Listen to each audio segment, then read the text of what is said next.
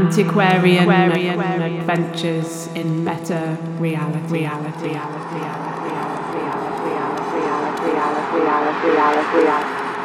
Folklore, Surrealism and the Mysteries of the Lizard, Episode 2. In our last broadcast, we spoke of a cycle of mysteries emanating from the Lizard Peninsula in Cornwall, the southernmost tip of Britain.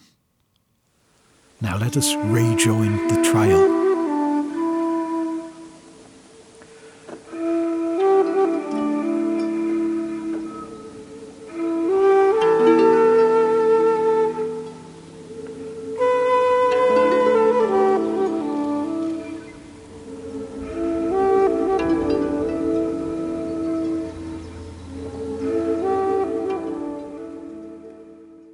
Another trickster steeped in magic and surrealism was in town about the same time as Peter Redgrove, and this was Tony Shields, or Doc Shields as he was often known.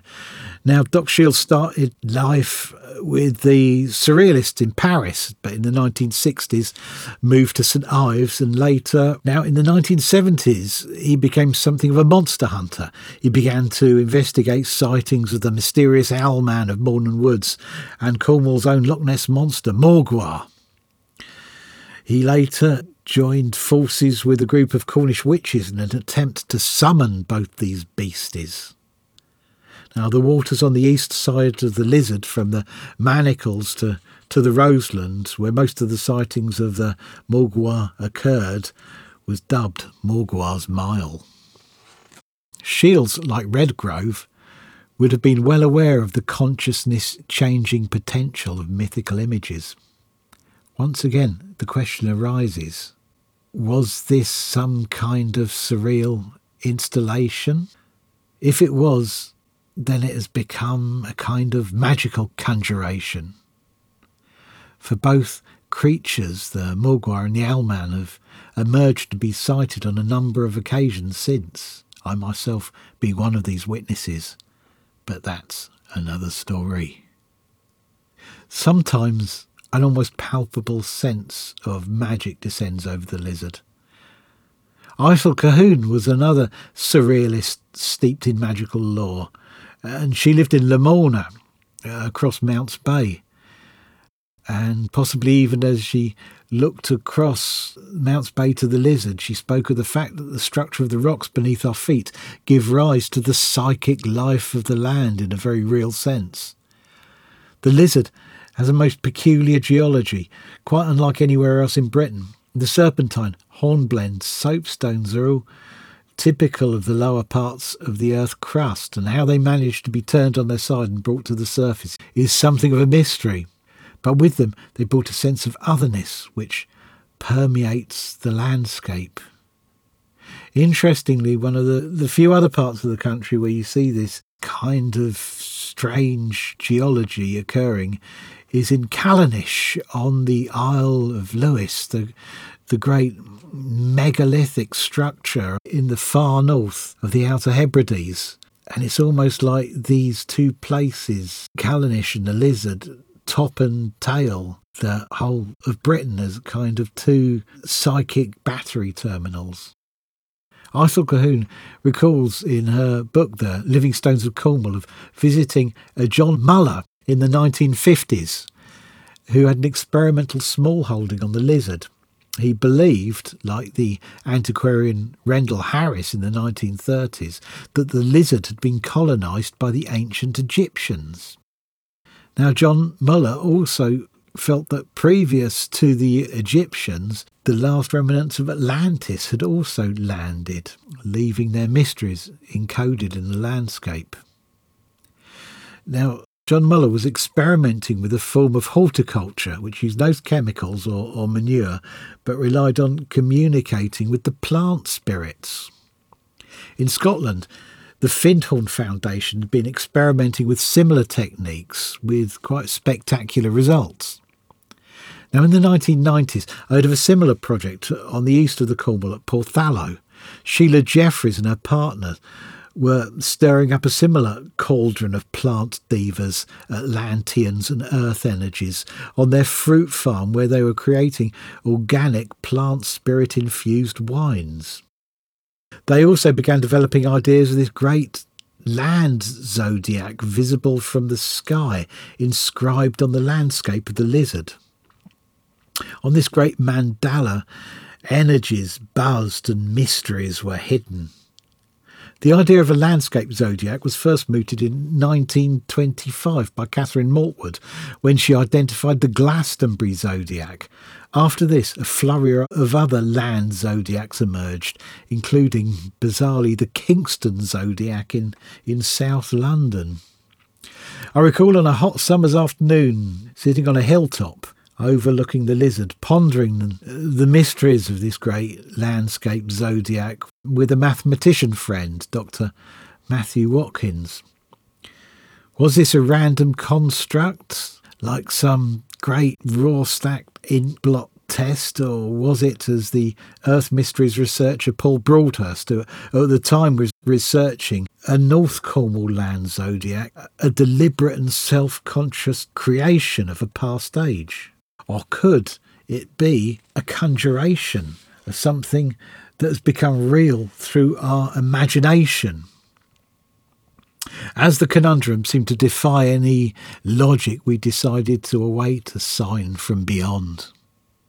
That very evening, on the local news, it was reported that the Jeffreys were intercepted by the Trading Standards people on their way out of Boots the chemist, with a trolley full of Boots wine kits ready to be transformed into the organic wine from the Devic elemental kingdoms. To paraphrase Doc Shields, round the rugged rock the ragged rascal does indeed run. Once again, I believe I heard the bucka laugh.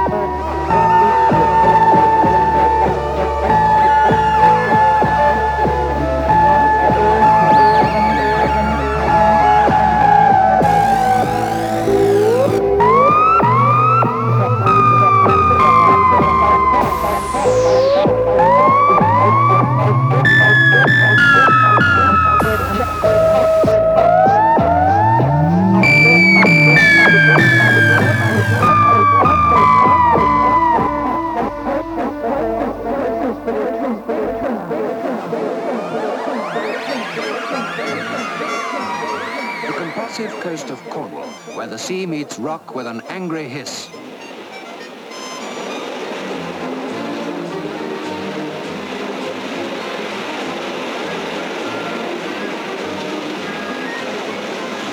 But the rock of the scaly lizard isn't sea-broken, it's broken by man. For this is serpentine rock, rock of 1,000 hues and tones that's wrested from the savage coastline and transformed and sold to people all over the world who are too well acquainted with the concrete of cities. In the mid-1990s, Cheryl Straffen published her Earth Mysteries Guide to the Lizard, which was predominantly a gazetteer of the megalithic sites, crosses and holy wells on the Lizard. These were, however, not just seen as being of archaeological interest. They were focal points of the numinous presence of the landscape. In the introduction, she writes, "The Lizard is a secret land.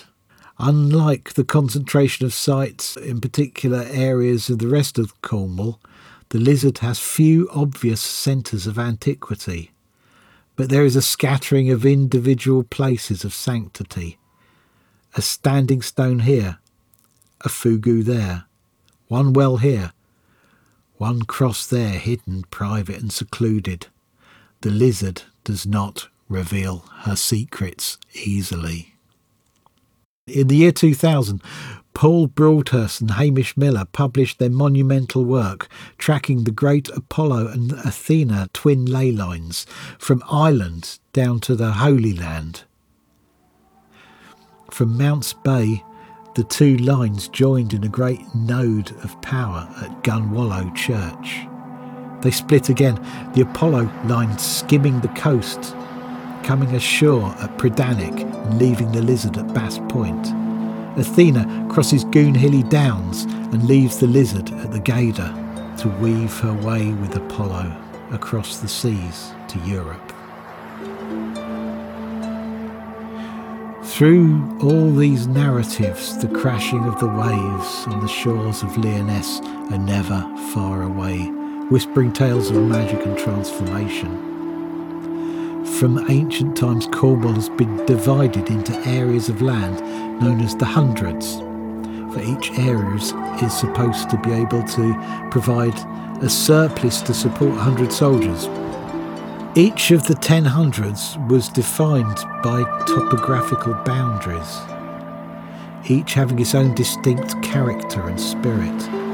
The Lizard was in the 100 of Kerrier. Lyonesse to me is the 11th hundred, the 100 of the imagination, which permeates the land and could be glimpsed in those liminal places where the mindscape and the landscape meet. Here on the Lizard, often its presence feels unusually strong.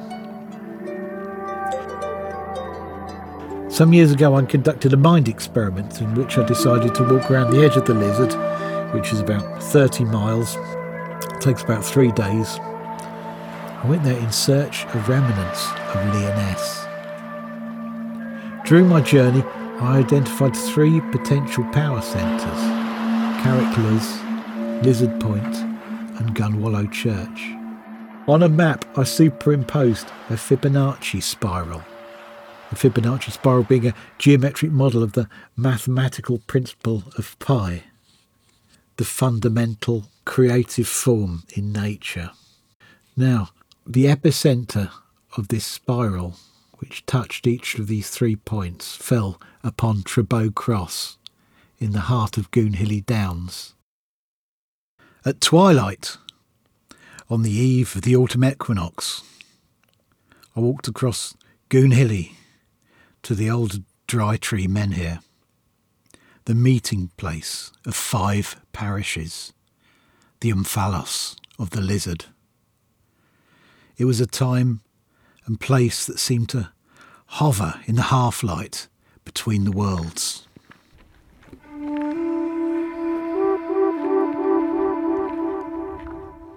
It's twilight, it's just before the equinox, the autumn equinox, 2020, and we're walking along an old trackway towards Goonhilly Earth Station. It should be a new moon tonight, but you can't see the sky. It's quite overcast. Around us there's stunted willows, gorse and heather. It's very typical of this lizard landscape. And the great cyclopean satellite discs. They look quite surreal here on the skyline. There's one here. Just walking towards it. Enormous thing, great feat of engineering.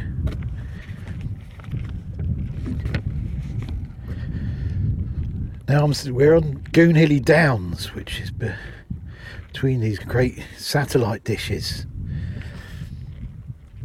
and Trebeau Cross.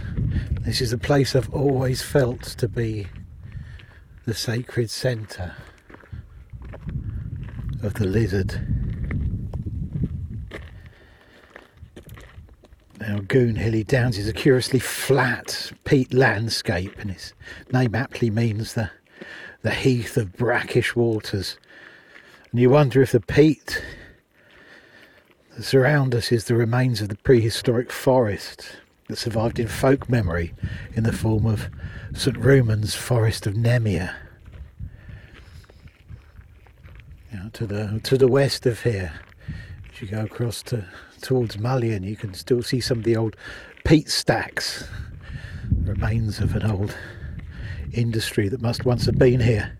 Trebeau Cross is for curious derivation. Tray and bow both mean house, and it's unlikely to mean house, but the bow component could also be derived from bow, meaning he-goat. And another form of this is Baccha, the old storm god. He appears once again in the Lizard's heart, in a place that's called the Heart, the house of the Baccha.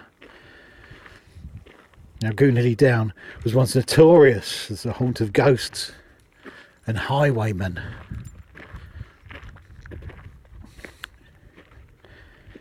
And behind Trebeau Cross is a great shallow pool where it was said that on moonlit nights a phantom ship was said to sail. And this place is also said to be the haunt of nightjars. Now where nightjars fly, the other world is never far away. And in the 1930s, they appear often in alarming forms in the work of surrealist Max Ernst.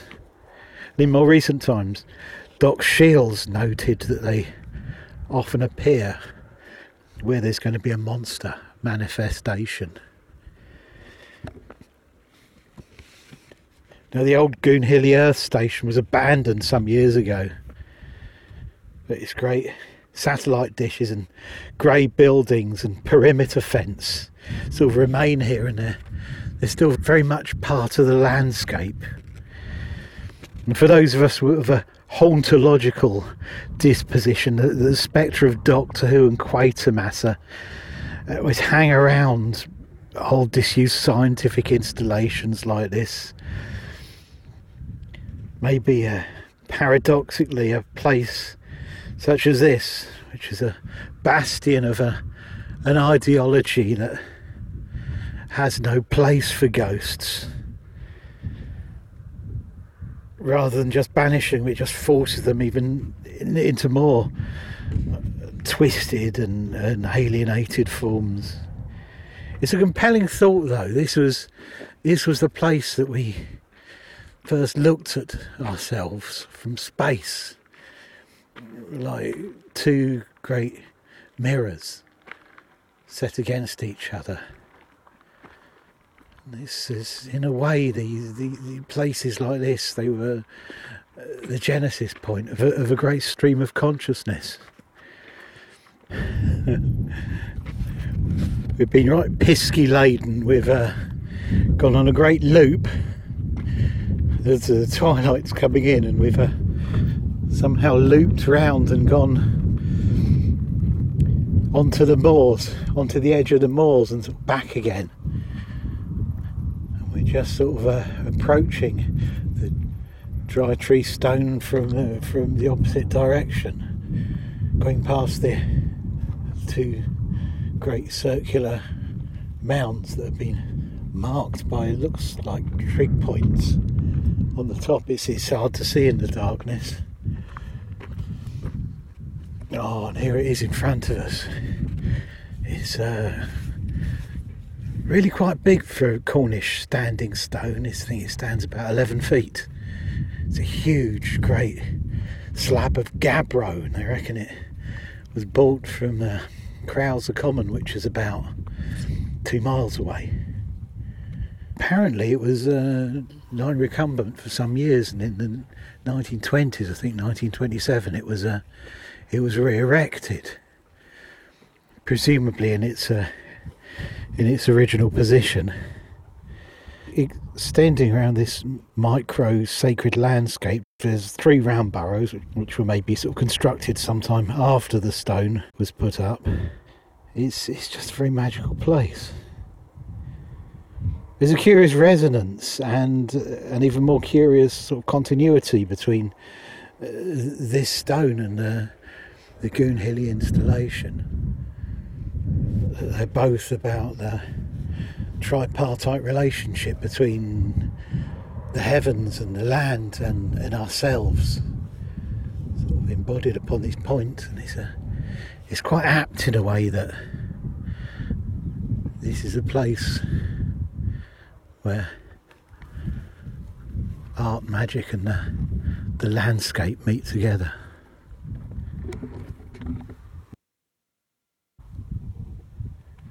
Darkness is pretty much fallen now.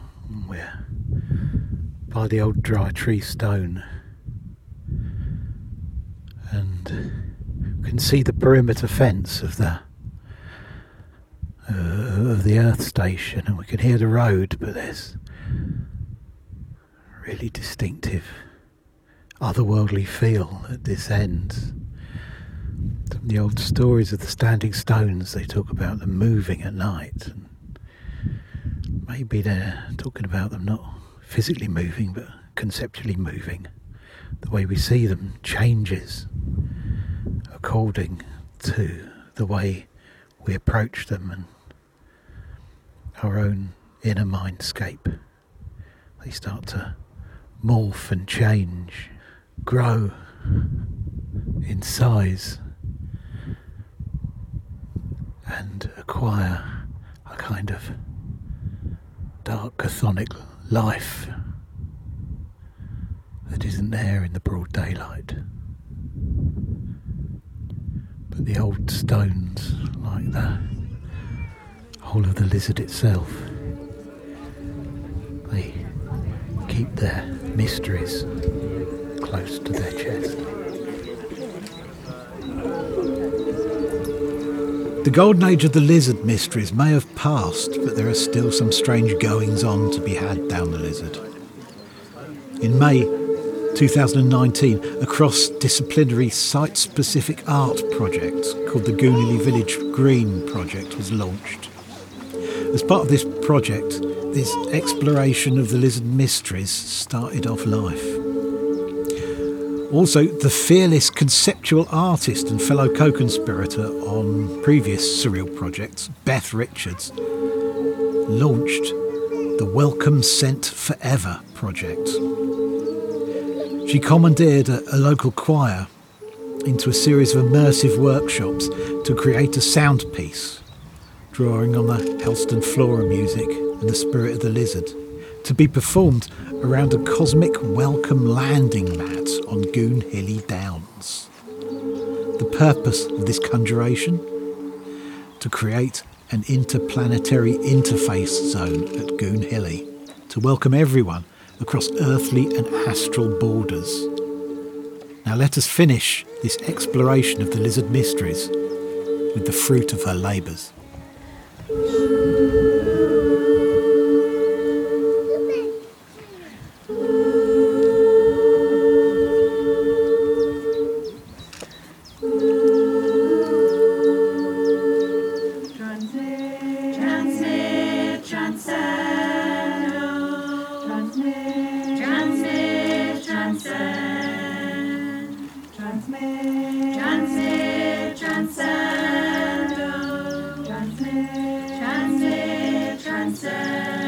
We have always been here, in the sweet and scented air, in every and wherever we go. You are welcome here, you are welcome here, you are welcome here, you are welcome here, you are welcome here, you are welcome here, you are welcome here, you are welcome here. Welcome, welcome, I'm glad you are here in to stay. Each face, with a little deeper prolonged, words upturned to the skies. Old folk, young folk, all the same, they daub their bodies with ultramarine. You are welcome here, you are welcome here. Transmit, transmit, transcend, transmit, transmit, transcend, transmit, transmit, transcend, transmit, transmit, transcend. A special memory. Transcend, transmit, and last forever. A special memory.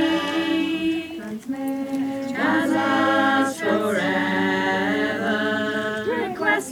Requesting interference from other species. Civilization. Welcome. It's the simplest message of all. Fixed like a center. We're all aliens. We're all aliens. We're all aliens. We're all aliens. When one of them saw she had seen in the sky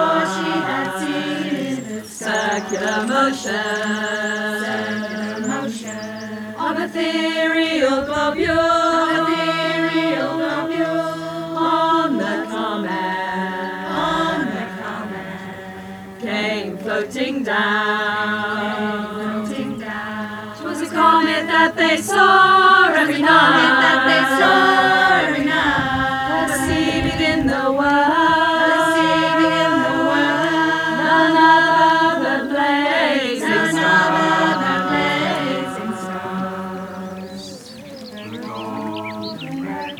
The golden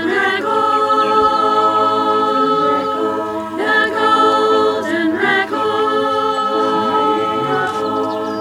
flying aboard.